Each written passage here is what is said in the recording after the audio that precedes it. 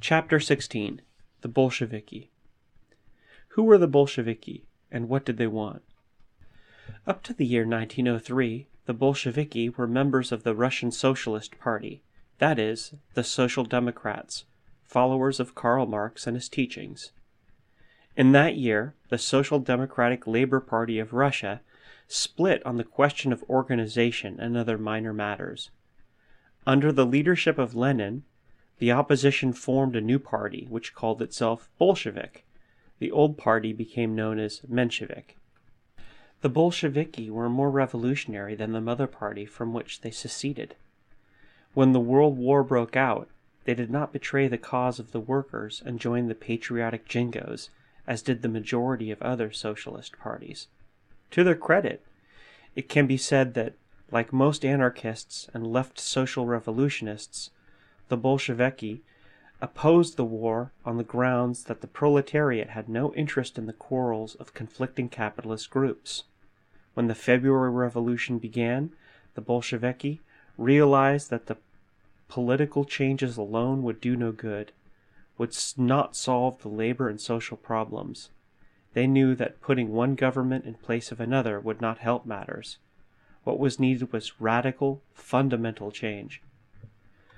Though Marxists, like their Menshevik stepbrothers, believers in the theories of Karl Marx, the Bolsheviki did not believe with the Mensheviki in their attitude to the great upheaval. They scorned the idea that Russia could not have a proletarian revolution because capitalist industry had not developed there to its fullest possibilities. They realized that it was not merely a bourgeois political change that was taking place. They knew that the people were not satisfied with the abolition of the Tsar and not content with the Constitution. They saw that things were developing further. They understood that taking of the land by the peasantry and the growing expropriation of the possessing classes did not signify reform. Closer to the masses than the Mensheviki, the Bolsheviki felt the popular pulse and more correctly judged the spirit and purpose of tremendous events. It was foremost of all Lenin, the Bolshevik leader, who believed that the time was approaching when he and his party might grasp the reins of government and establish socialism on the Bolshevik plan. Bolshevik socialism meant the seizing of political power by the Bolsheviki in the name of the proletariat. They agreed with the anarchists that communism would be the best economic system. That is, the land, the machinery, the production and distribution, and all public utilities should be owned in common, excluding private possession in those things.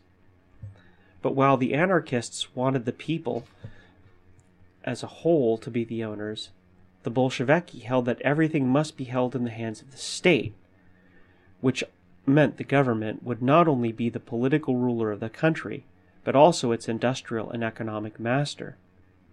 The Bolsheviki, as Marxists, believed in a strong government to run the country, with absolute power over the lives and fortunes of the people. In other words, the Bolshevik idea was a dictatorship, that dictatorship to be in the hands of themselves, of their political party. They called such an arrangement the dictatorship of the proletariat, because their party, they said, represented the best and foremost element, the advance guard of the working class, and that their party should therefore be the dictator in the name of the proletariat. The great difference between anarchists and Bolsheviki was that the anarchists wanted the masses to decide and manage affairs for themselves, through their own organization, without orders from any political party. They wanted real liberty and voluntary cooperation and joint ownership. The anarchists therefore called themselves free communists, or communist anarchists, while the Bolsheviki were compulsory, governmental, or state communists. The anarchists didn't want any state to dictate to the people, because such a dictation, they argued, always means tyranny and oppression. The Bolsheviki, on the other hand, while repudiating the capitalist state and the bourgeois dictatorship, wanted the state and the dictatorship to be theirs, of their party. You can see, therefore, that there is all the difference in the world between the anarchists and the Bolsheviki. The anarchists are opposed to all government. The Bolsheviki are for strong government on condition that it is in their hands. They are not against the big stick, as a clever friend of mine is wont to say. They only want to be on the right end of it. But the Bolsheviki realized that the views and methods advocated by the anarchists were sound and practical, and that only such methods could assure the success of the revolution. They decided to make use of anarchist ideas for their own purposes. So it happened that although the anarchists themselves were too weak in numbers to reach the masses, they succeeded in influencing the Bolsheviki, who presently began to advocate anarchist methods and tactics, pretending, of course, that they were their own. But they were not their own.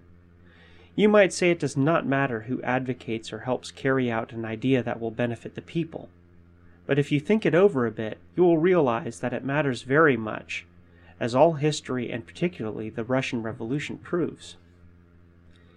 It matters because everything depends on the motives, on the purpose and spirit in which a thing is carried out. Even the best idea can be applied in such a manner as to bring much harm, because the masses, fired by the great idea, may fail to notice how, in what manner, and by what means it is being carried out. But if carried out in the wrong spirit or by false means, even the noblest and finest idea can be turned to the ruin of the country and its people. That is just what happened in Russia. The Bolsheviki advocated and partly carried out anarchist ideas. But the Bolsheviki were not anarchists, and they did not at heart believe in those ideas. They used them for their own purposes, purposes that were not anarchistic, that were really anti-anarchistic, against the anarchist idea. What were those Bolshevik purposes? The anarchist idea was to do away with oppression of every kind, to abolish the rule of one class over another, to substitute the management of all things for the mastery of man over man, to secure the liberty and well-being for all. Anarchist methods were calculated to bring about such a result. The Bolsheviki used the anarchist methods for an entirely different purpose. They did not want to abolish political domination and government. They only meant to get it into their own hands. Their object was, as already explained, to gain control of political power by their party and establish a Bolshevik dictatorship. It is necessary to get this very clearly in order to understand what happened to the Russian Revolution and why the proletarian dictatorship quickly became a Bolshevik dictatorship over the proletariat. It was soon after the February Revolution that the Bolsheviki began to proclaim anarchist principles and tactics. Among these were direct action, the general strike, expropriation, and similar modes of action by the masses. As I have said, the Bolsheviki, as Marxists, did not believe in such methods. At least they had not believed in them until the Revolution. For years previously, socialists everywhere, including the Bolsheviki, had ridiculed the anarchist advocacy of the general strike as the strongest weapon of the workers in their struggle against the capitalist exploitation and government oppression. The general strike as general nonsense was the war cry of socialists against the anarchists. Socialists did not want the workers to resort to direct mass action and the general strike, because it might lead to revolution, and to the taking of things into their own hands. The socialists wanted no independent revolutionary action by the masses. They advocated political activity. They wanted the workers to put them, the socialists, in power, so that they could do the revolutionizing. If you glance over the socialist writings for the past 40 years, you will be convinced that socialists were always against the general strike and direct action, as they were also opposed to expropriation and revolutionary syndicalism, which is another name for the worker Soviets. Socialist congresses passed drastic resolutions, and socialist agitators fiercely denounced all such revolutionary tactics. But the Bolsheviki accepted these anarchist methods and began advocating them with newborn conviction. Not, of course, at the outbreak of the revolution in February 1917. They did it much later, when they saw that the masses were not content with mere political change and were demanding bread instead of a constitution.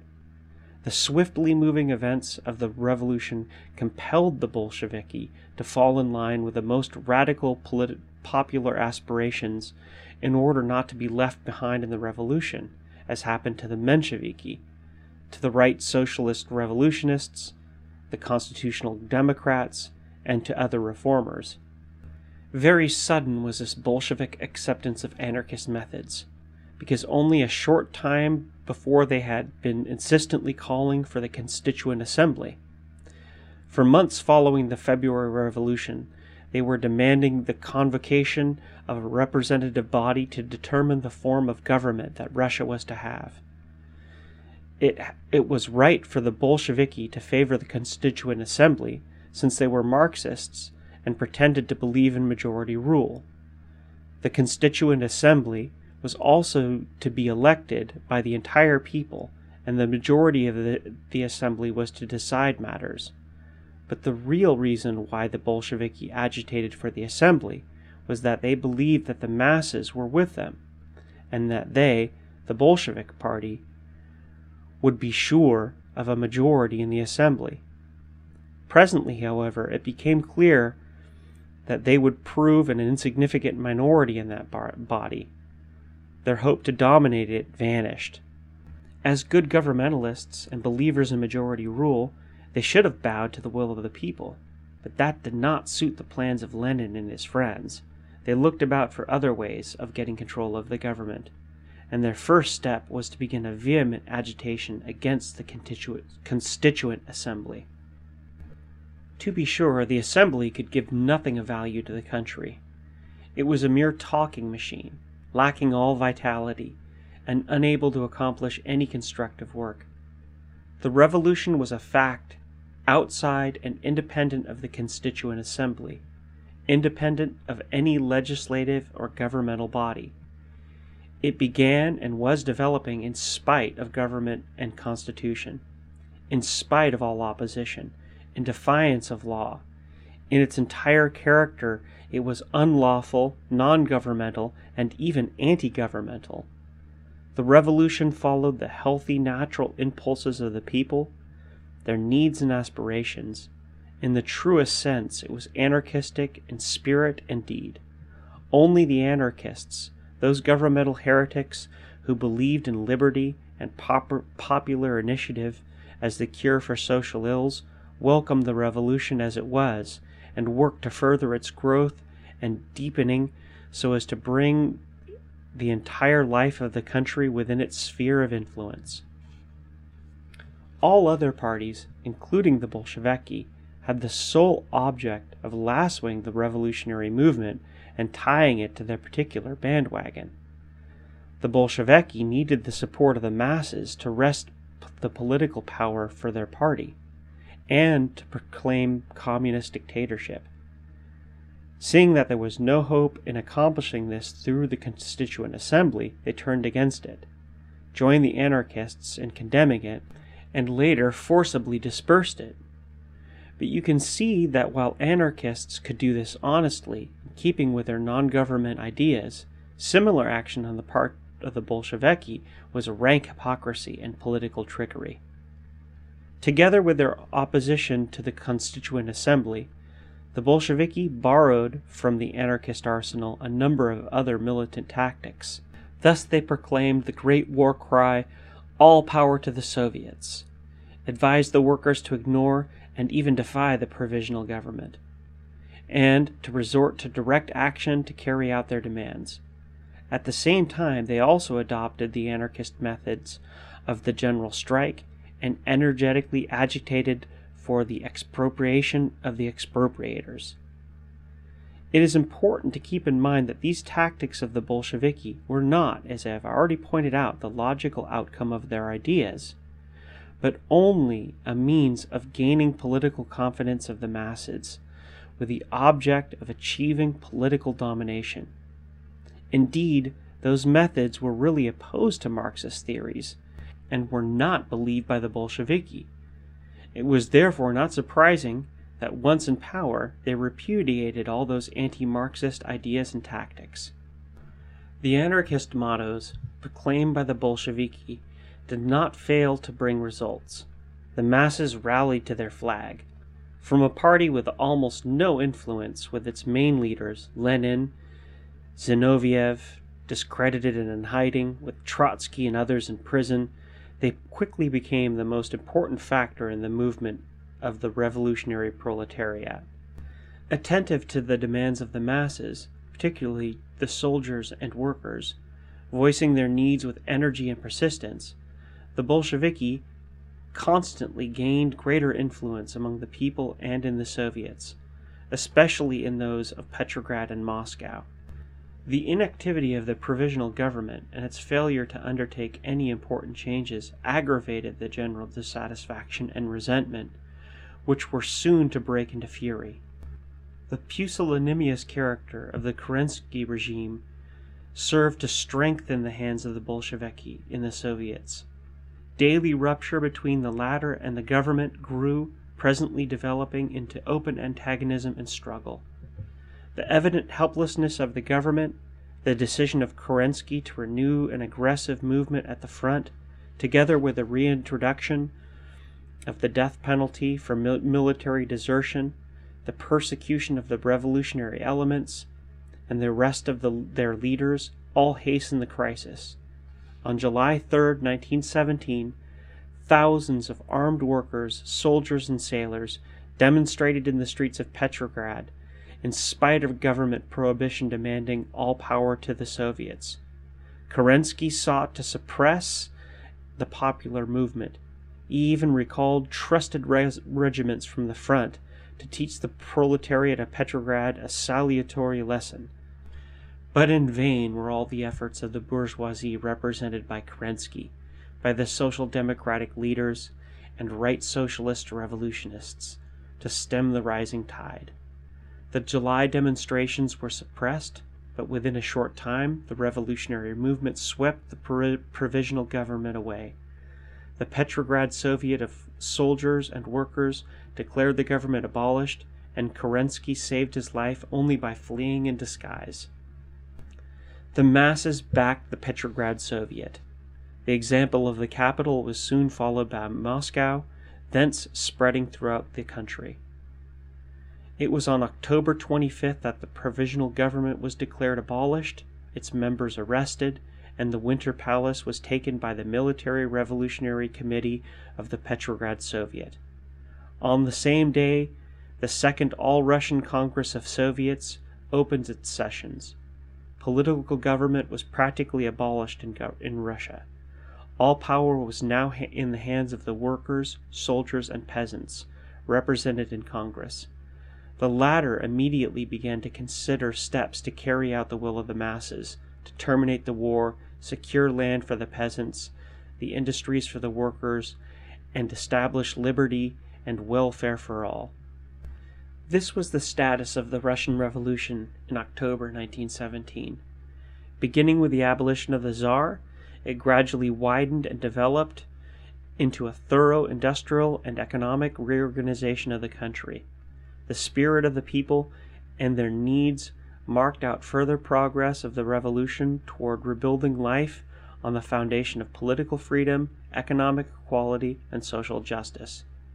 This could be accomplished only as the previous great changes from February to October had been, by the joint effort and free cooperation of the workers and peasants, the latter now joined by the bulk of the army. But such a development did not come within the scheme of the Bolsheviki. As already exclaimed, their aim was to establish a dictatorship wielded by their party. But a dictatorship means dictation, the imposing of the ruler's will upon the country. The Bolsheviki now felt themselves strong enough to carry out their real object. They dropped their revolutionary and anarchist mottos. There must be a vigorous political power, they declared, to carry on the work of the revolution. Under the guise of protecting the people against monarchists and the bourgeoisie, they began to use repressive measures. As a matter of fact, there were no Tsarist supporters or monarchists in Russia worth mentioning. The people had grown out of Tsarism, and there was no more chance whatever for a monarchy in Russia. As to the bourgeoisie, there had never been any organized capitalist class in Russia, such as we have in the highly developed industrial countries of the United States, England, France, and Germany. The Russian bourgeoisie was small in numbers and weak. It continued to exist after the February Revolution only under the protection of the Kerensky government. The moment the latter was abolished, the bourgeoisie went to pieces. It had neither the strength nor the means to stop the confiscation of its lands and factories by the peasants and workers. Strange as it may seem, it is a fact that throughout this whole period of revolution, the Russian bourgeoisie did not make any organized and effectual attempt to regain its possessions. Consider how different it would have been in America. There the capitalists who are strong and well organized would have offered the greatest resistance. They would have formed defense bodies to protect themselves and their interests by force of arms. I have no doubt they will do so when things begin to happen there, as they did in Russia in 1917. Not that they will succeed, however, but as I say, the revolution in Russia did not produce any organized and effective bourgeois resistance, for the simple reason that there was no real bourgeoisie or capitalist class in that country. Military attempts there were indeed, such as that of the Tsarist General Kornilov to attack Petrograd with the Cossacks brought from the front, but so harmless was that adventure that Kornilov's army melted away even before he could reach the capital. His men went over the revolutionary garrison of Petrograd almost without firing a gun. The point is that when the masses are with the revolution, there can be no thought of a successful resistance by any enemy, no chance of suppressing the revolution. That was the situation in Russia in October 1917 when the Soviets took power into their hands. The Bolshevik plan was to gain entire and exclusive control of the government for their party. It did not fit into their scheme to permit the people to manage things through their Soviet organizations. As long as the Soviets had the whole say, the Bolsheviki could not achieve their purpose. It was therefore necessary to either abolish the Soviets or gain control over them. To abolish the Soviets was impossible. They represented the toiling masses. The Soviet idea had been a cherished dream of the Russian people for centuries. Even in the far past, Russia had Soviets of various kinds, and the entire village life was built on the Soviet principle, that is, on the equal right and representation of all members alike. The ancient Russian mir, the public assembly to transact business of the village or town, was one of the forms of the Soviet idea. The Bolsheviki knew that the revolutionary workers and peasants, as well as the soldiers, who were workers and peasants in uniform, would not stand for the abolition of the Soviets. There remained only one alternative in gaining control of them. Holding to the Lenin principle that the end justifies the means, the Bolsheviki did not shrink from any methods whatever to discredit and eliminate the other revolutionary elements from the Soviets. They carried on a persistent campaign of venom and detraction for the other parties, of deluding the masses and turning them against the other parties, particularly against the left socialist revolutionists and the anarchists. Systematically and by the most Jesuitic means, they sought to become the sole power, as to be able to carry out Lenin's scheme of proletarian dictatorship. By such tactics, the Bolsheviki finally succeeded in organizing a Soviet of People's Commissars, which in reality became the new government. All its members were Bolsheviki, with two minor exceptions. The Commissariats of Justice and of Agriculture were headed by left socialist revolutionists. Before long, these were also eliminated and replaced by Bolsheviki. The Soviet of People's Commissars was the political machine of the Bolshevik Party, which was now rechristened into the Communist Party of Russia. What this Communist Party stood for, what its objects and purposes were, we already know. It is openly avowed that its determination to secure exclusive Bolshevik domination under the label of the dictatorship of the proletariat. This was fatal to the revolution and its great aim of deep social and economic reconstruction, as the subsequent history of Russia has proven. Why?